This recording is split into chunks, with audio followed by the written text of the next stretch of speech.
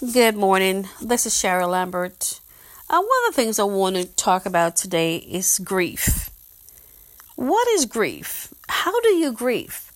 It's important to really understand what grieving is and how people grieve and realize that people grieve differently. Some people are loud. Some people are quiet. Some people don't like others to see them cry.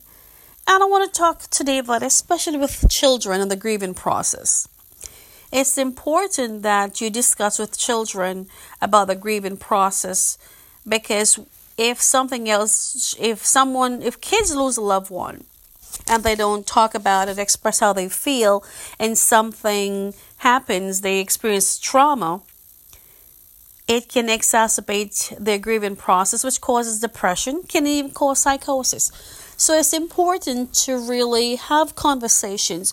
And one of the great tools that families can have is have family meetings. Have family meetings once a week, once a month. It's important to have the family meeting to find out what's going on in their children's lives, especially during a death or a traumatic experience. It's important to talk about it. And let the children know that you support them and you will not judge them. And, before I go, I just want to share that there are a lot of tools on YouTube for meditation which can help families during this difficult time, whoever is experiencing a difficult time in their life. And the tools on YouTube are guided meditation. These are meditations to help you through the grieving process. So you can check out YouTube, guided meditation for grief. And it's important. And if kids start learning how to meditate at an early age, it can help them during the grieving process.